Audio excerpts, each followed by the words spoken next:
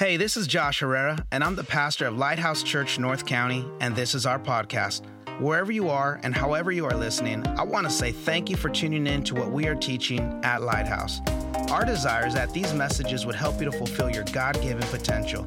If this message impacts you, share it with someone you know. We are on this journey together, becoming more like Jesus, one day and one step at a time. Now here's today's message. We hope it blesses you.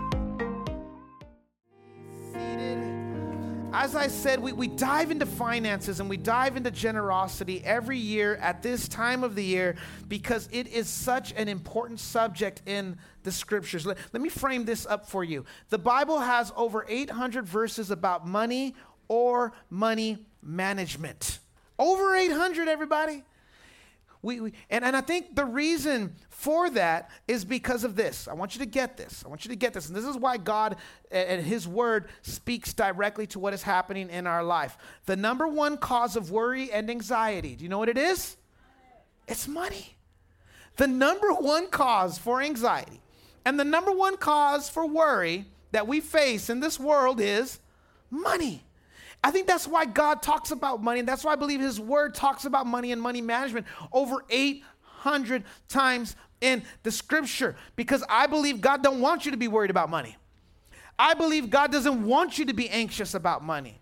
We also have learned through research that 75% of people are worried about money all the time. You ever met someone that's worried about money like all the time?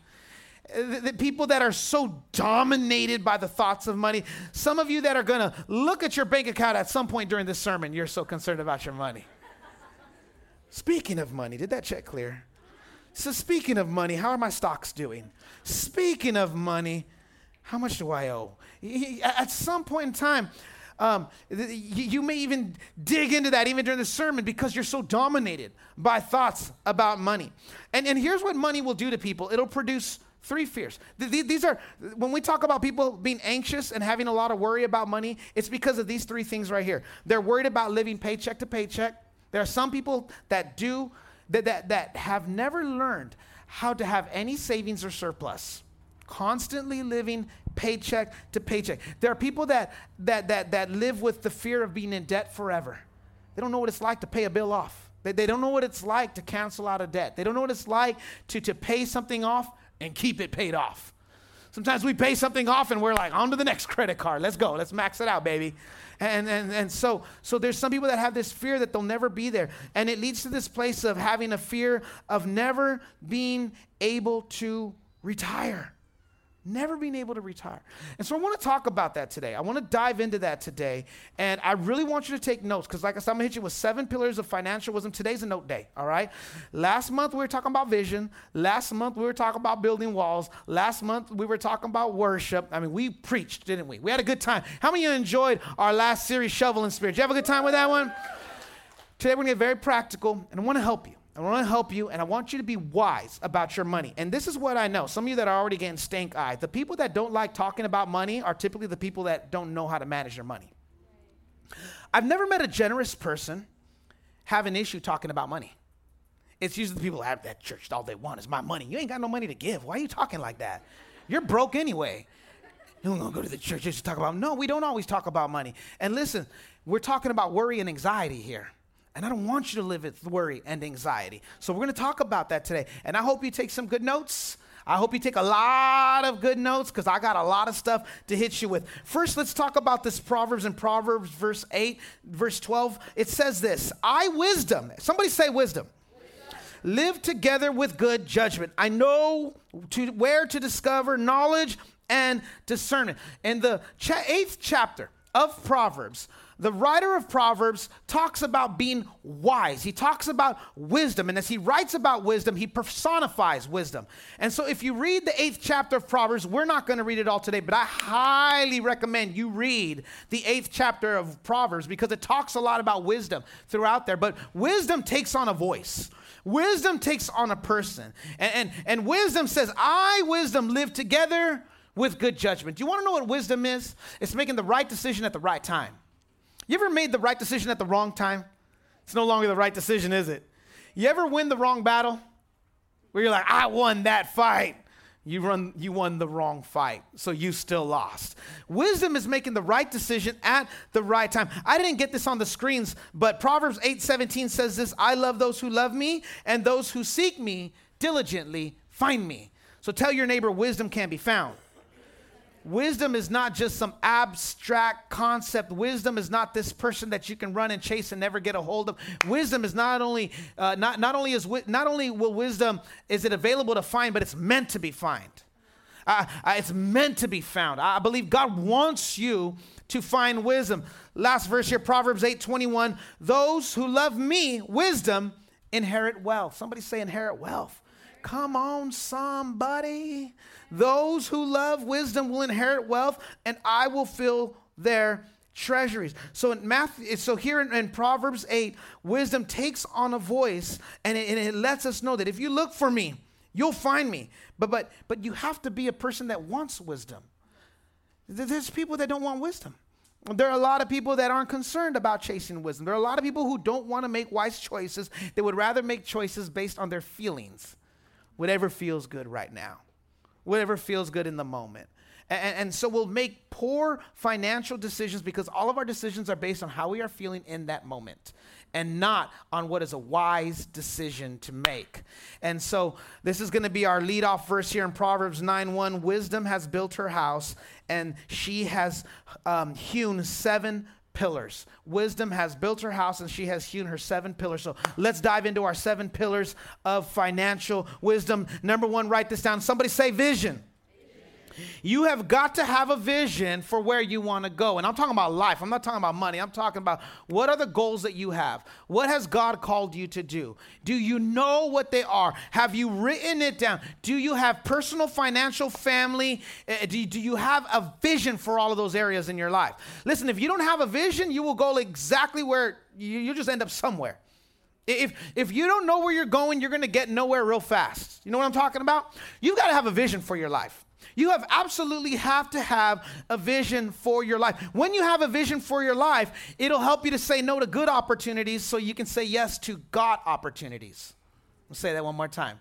When you have a vision for your life, it'll help you to say no to good opportunities so you can say yes to God opportunities. Because not everything that's a good opportunity is a God opportunity. But when you have a vision for your life, you are able to discern, is this a decision that's going to get me to where God is leading me? Is this a decision that I am making that is going to take me to the place that God wants me to go? Proverbs 29:18 says this: where there is no vision, where there is no vision, people cast off restraint.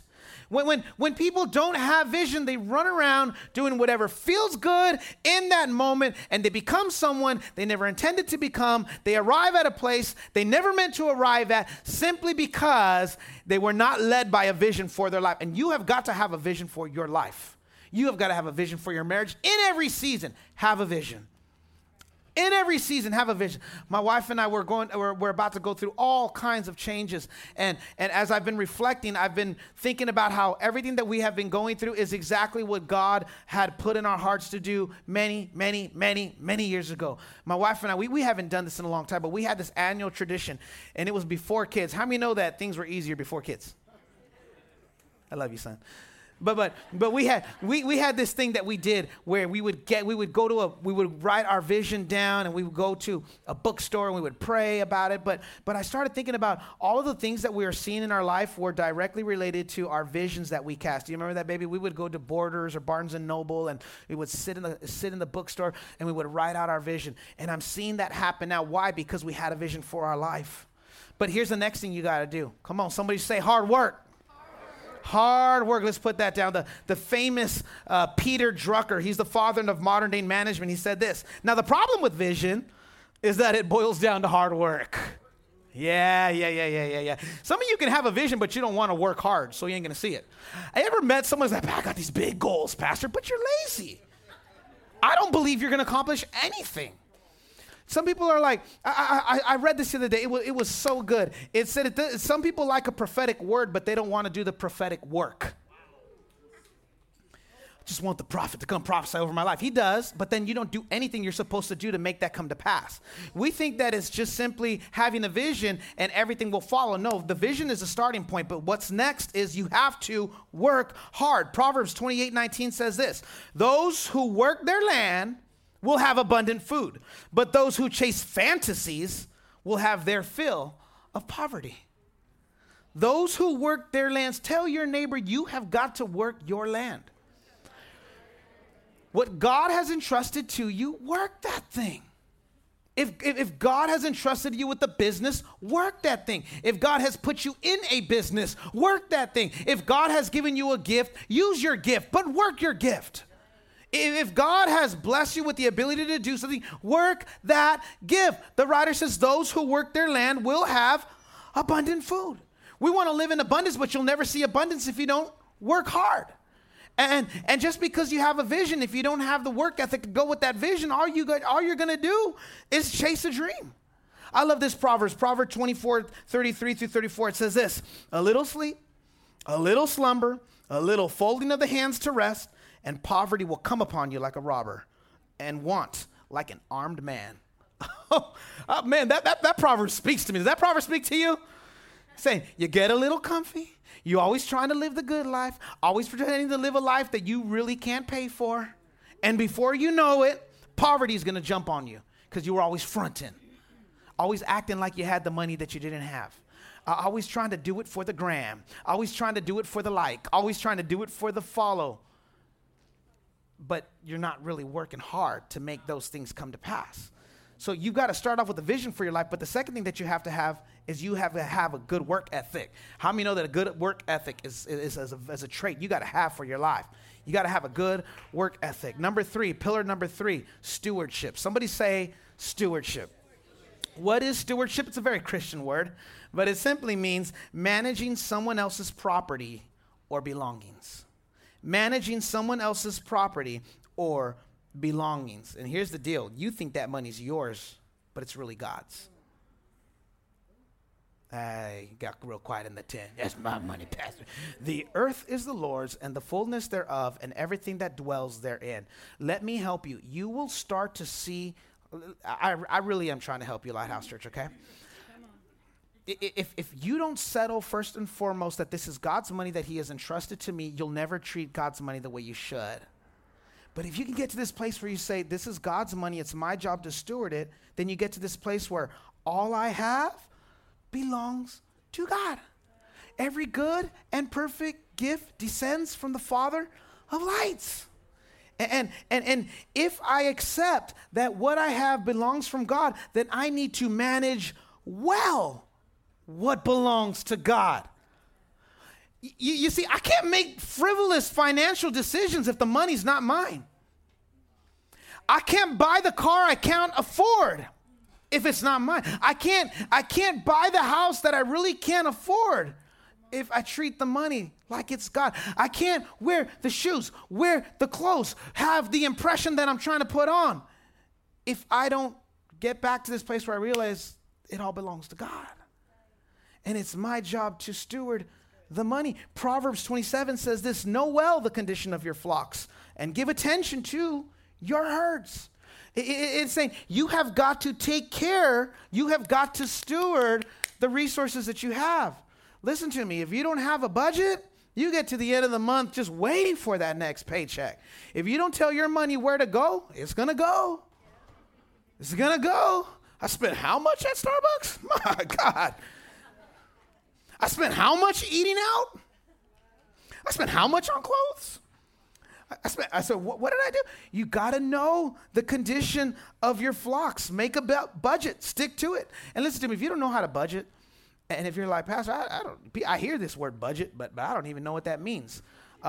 Listen, let me just say this. First and foremost, do not be embarrassed, because we don't do a good job in our culture of teaching people how to manage money. We just don't. We don't. And then secondly, if you didn't have a parent teach you this, if you didn't have a father or a mother or a uncle, if nobody taught you this, you'll never learn it. This isn't something that happens by osmosis. You actually have to seek it out. I just thought I'd do better if I went to that church. Everyone that goes there, they look like they're doing good. Let me just show up there.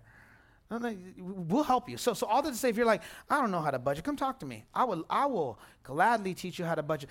Talk to one of our pastors at the church, because I can say this about all the pastors. They manage their money well. That's part of the reason they are a pastor. Right.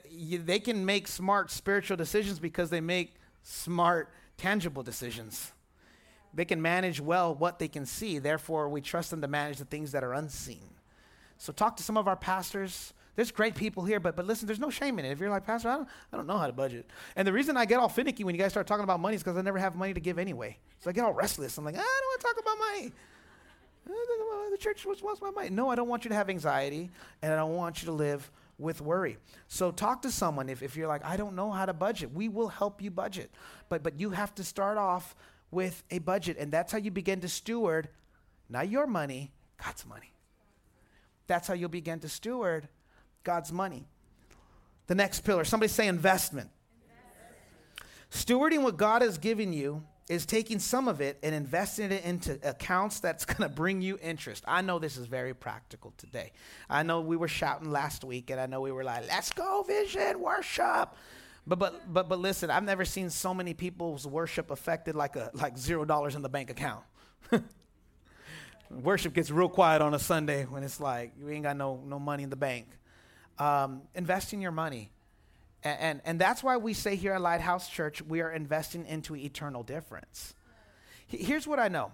And the reason we're going to talk about tithing next week, and this is my real quick commercial. Pastor Sam, the lead pastor of Lighthouse Church in Chula Vista, is going to be preaching next Sunday for me. So show up for that. That's going to be incredible. And he's going to really dive into tithing and offering. But here's the deal. This is what I've learned. More people would tithe and more people would bring an offering if they could get their budget under control. So that's why I'm talking about that right now. I want to talk about this first because I really genuinely believe there are people in this tent right now. They're like, Pastor, I really want to give. I just don't know how to manage my money.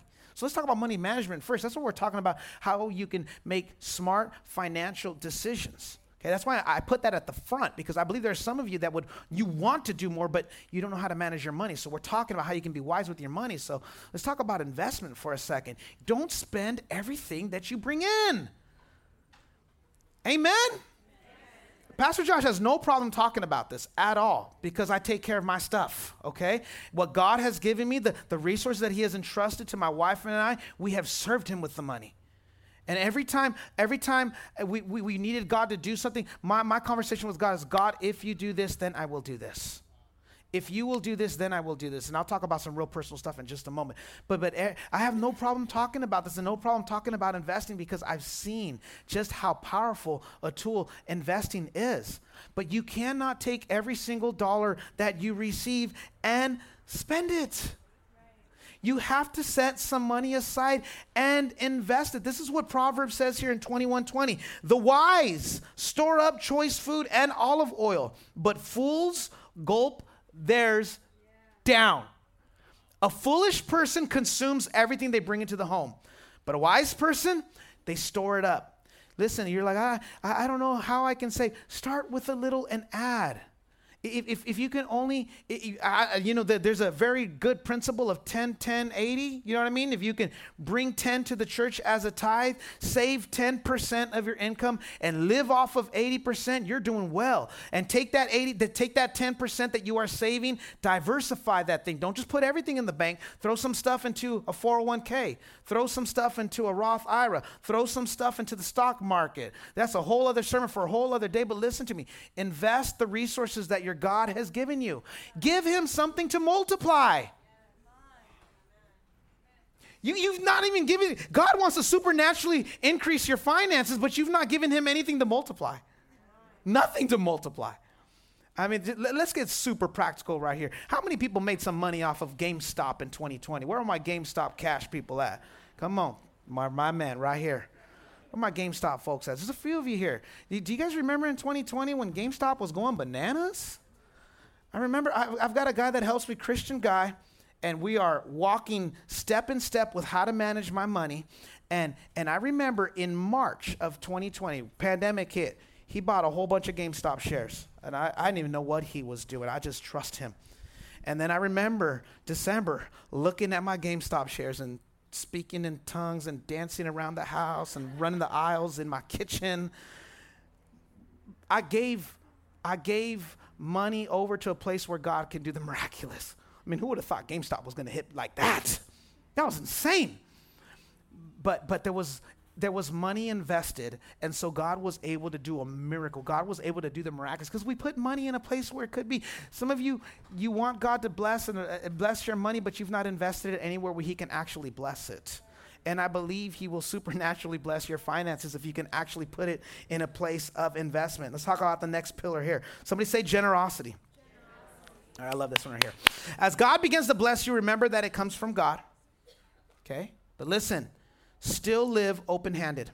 Let me talk to you about open-handed living. All right? Everybody hold out your hands like this. Do this for me. Humor me, all right? When God gives you a blessing, do not do this.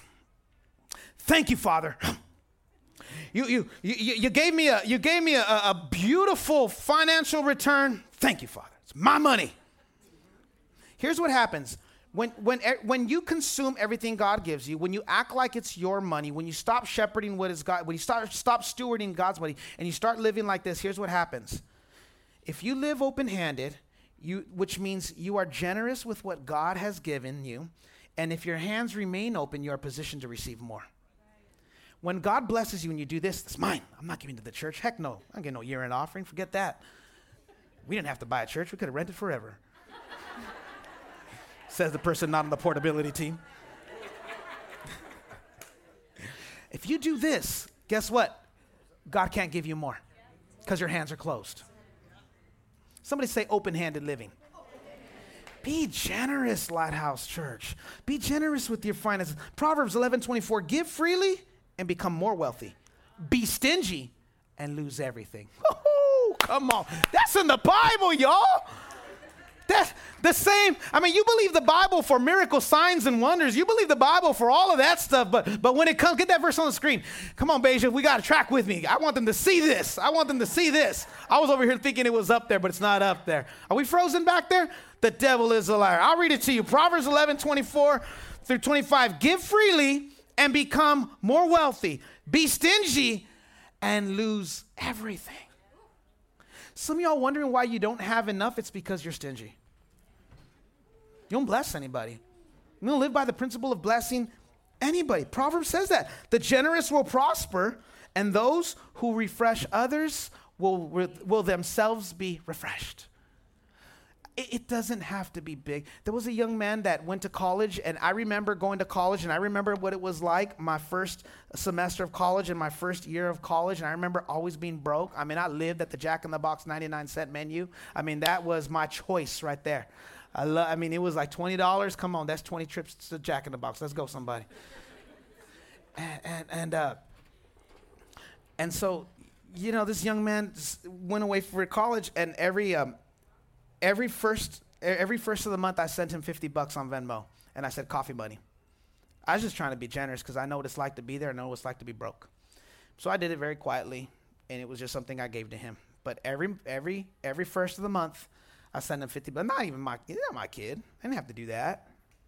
I gave him $50 every single month. Why? Because I'm trying to be a generous person. I'm trying to live generously. There's what I give to the church, and there's what I give to the people in the family of God. And listen, if you live generously, write that down. Proverbs 11:24-25. Go home, write that down. Some of you put that in your mirror. Maybe put it in your wallet. On your phone, make that your lock screen. So before you pay for that coffee, you ask, give freely and become more wealthy. Be stingy and lose everything. Next thing here, somebody say emotional health. Stephen, come up here. I'm just about done. Somebody say emotional health. That's the next pillar. Think about how you approach money emotionally. We have an emotional attachment to our money, right? Have you ever met the spenders, and where are the savers? How many of there can be extremes on both sides? There's some people that save everything. They ain't been on vacation. They got enough money in the bank to pay for 10 of them, but they ain't been on one. Just got to save my money, save my money, save my money. It's like some people put, money away for a rainy day, like you're putting your money away for a rapture. It's like just. And then you got the people that spend everything. Just spend. Just like, Always have to have the latest phone. Always have to have the latest thing. Always have to have the latest. Always. There's an emotional attachment to our money. And if you go one way or the other, you can really find yourself in a lot of hurt. Because this is what I know about money. Write this down. Money is a tool to accomplish your vision. That's it. Money is a tool to accomplish your vision. If you see money as a tool, you'll keep your motivations about your money in check. If you see money as a tool, it'll keep your motivations in check. Because I know that money is a tool to accomplish my vision, it helps me keep greed in check. Somebody say greed. Proverbs 15:27 says this, the greedy bring ruin to their households. Greed is an unhealthy desire for more. And we're talking specifically about finances. You ever met someone that had an unhealthy desire for more money? More money, just unhealthy. An unhealthy desire for more money. I'm not saying that more is wrong, Lighthouse Church. I want you to aspire to grow. I want you to aspire. Like I said, my wife and I, we have visions and goals for our life. And we get to this place, though. You've got to get to this place where your tool is accomplishing what your vision is. I think Paul talks about this a lot when he talks about being content. When he said, I know what it was like to be broke, I'm paraphrasing, and I know what it was like to be rich. And he said, in every season, I've learned to be content. We combat being greedy when we learn to live content. When we can be content with what we have. See, God wants to get you to this place. I was supposed to bring a visual today, but my allergies were killing me last night, and I took some NyQuil at 1 a.m, and I shouldn't have, and we got to church by the grace of God, because I'm pretty sure my BAC was much higher than it should be, because of the NyQuil, y'all. Don't judge me. Because of the NyQuil. It was still in me this morning. I totally forgot, but there was this example that I was going to do where, y'all tracking with me, it's finally catching up to you. Some of y'all, I get what he's saying now. God wants you to live in the overflow, but the problem is you're never satisfied with the vessel that you have. And so when you are satisfied with your portion, when you are content with what God has given you, as God continues to put more into your life, your cup begins to run over. But some of you run from bigger cup to bigger cup to bigger cup to bigger cup to bigger cup to bigger cup, and you never get to the place of overflow because your cup never runs over. Overflow is getting to the place where you have enough. I have a vision for my life, and I'm seeing the money, the tool, accomplish the vision for my life. And now that it's accomplishing the vision for my life, there is now an overflow. And I'm able to be a blessing to the church. I'm able to be a blessing to my family. I'm able to be a blessing to others. My wife and I, when we first got married, and a lot of you are probably in the same place too, when my wife and I first got got married and our resources were coming together, if ever we had to loan money, we loaned money. But then we got to this place where we said, we don't loan money, we give money away. And that's a beautiful place to be. If a family member comes, friend comes, is like, Pastor, family member, I have a need. Cool. I'm just going to give this to you. I'll pay you back. No, you're not. We're going to just bless you with this now. I'm just going to give this to you now. I'm going to be honest. We weren't always there. We newlyweds went through all the ups and downs of being a newlywed. But when we got to that place, we said, okay, no more loaning money. We just give it away. But if we ain't got it, we ain't got it, okay? So don't come in over here knocking on my door, all right? So, I ain't got it. I ain't getting into you swiping my credit card for your debt. But we did get to this place where we said, we want to be generous.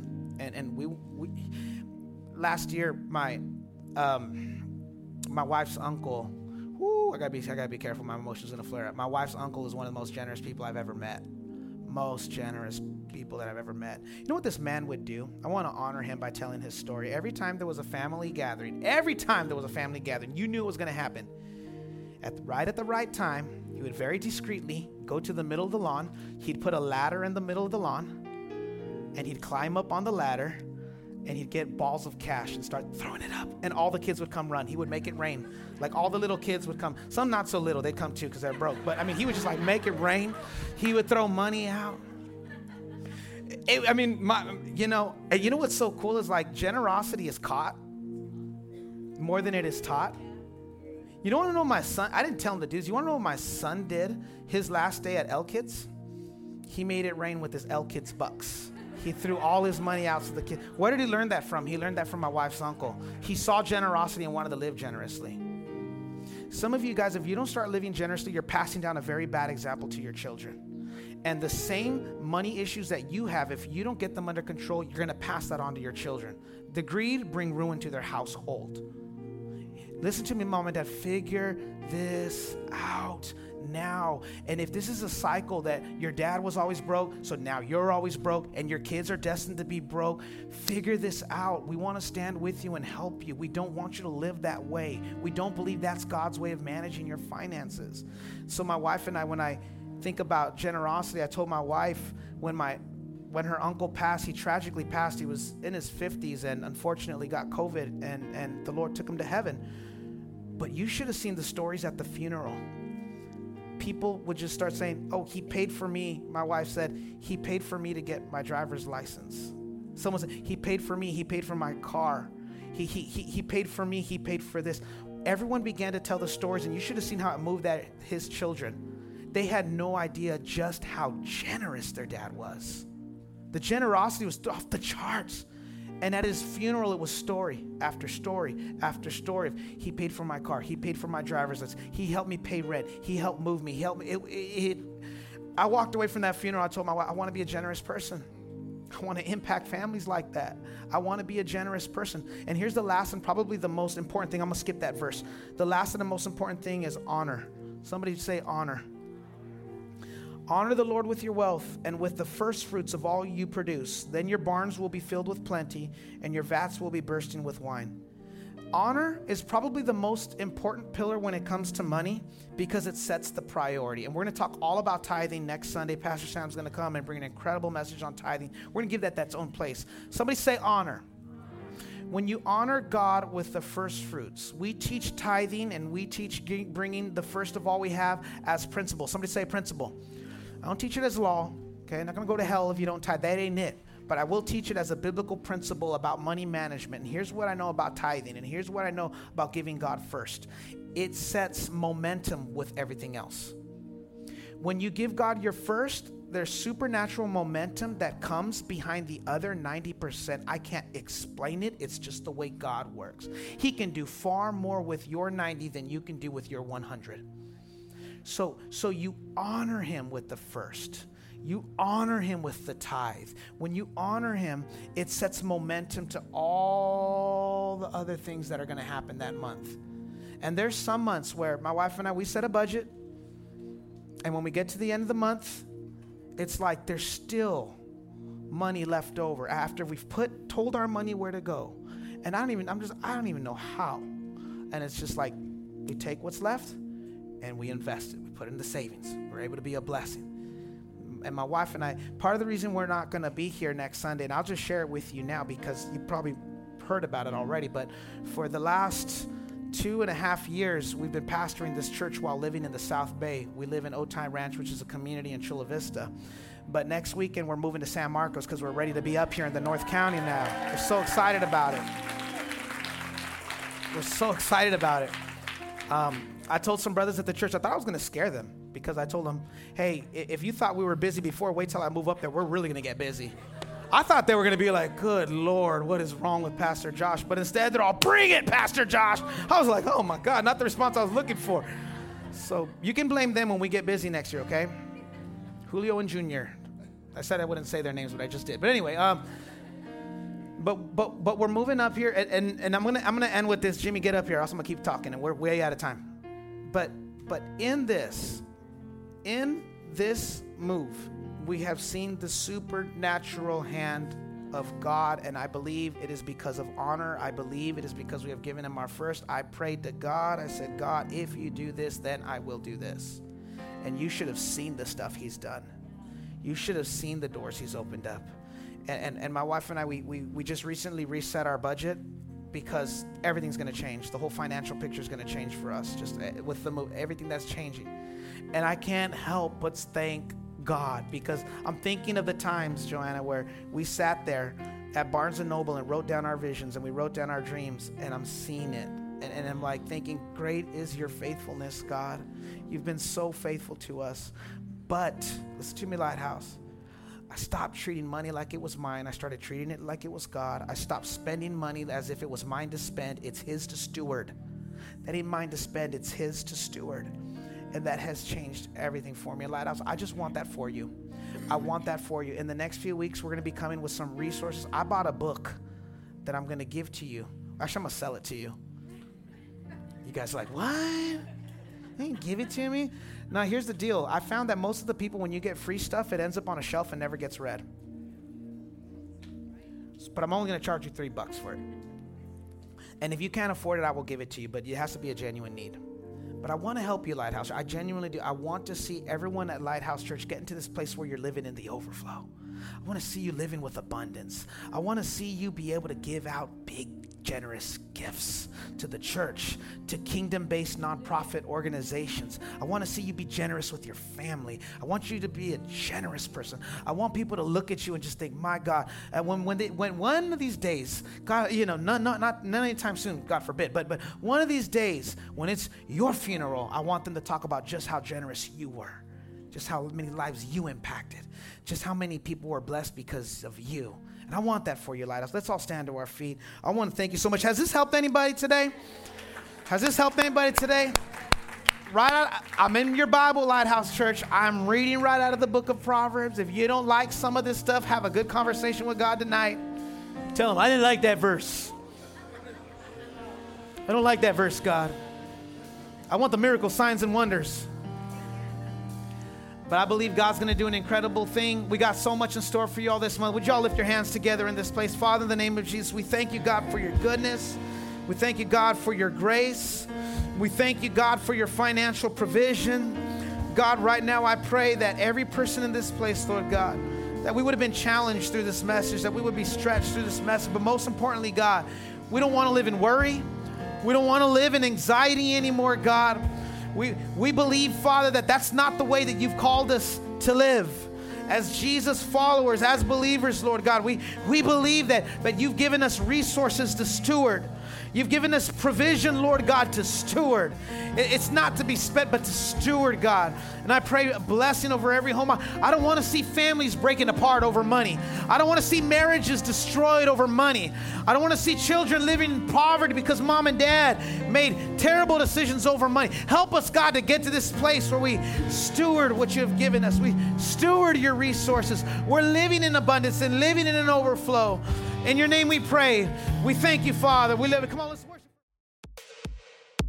If this message has blessed your life, I want to encourage you to share this message with others, or go online to our website and consider making a donation so that we can continue bringing you content just like today's message. God bless you.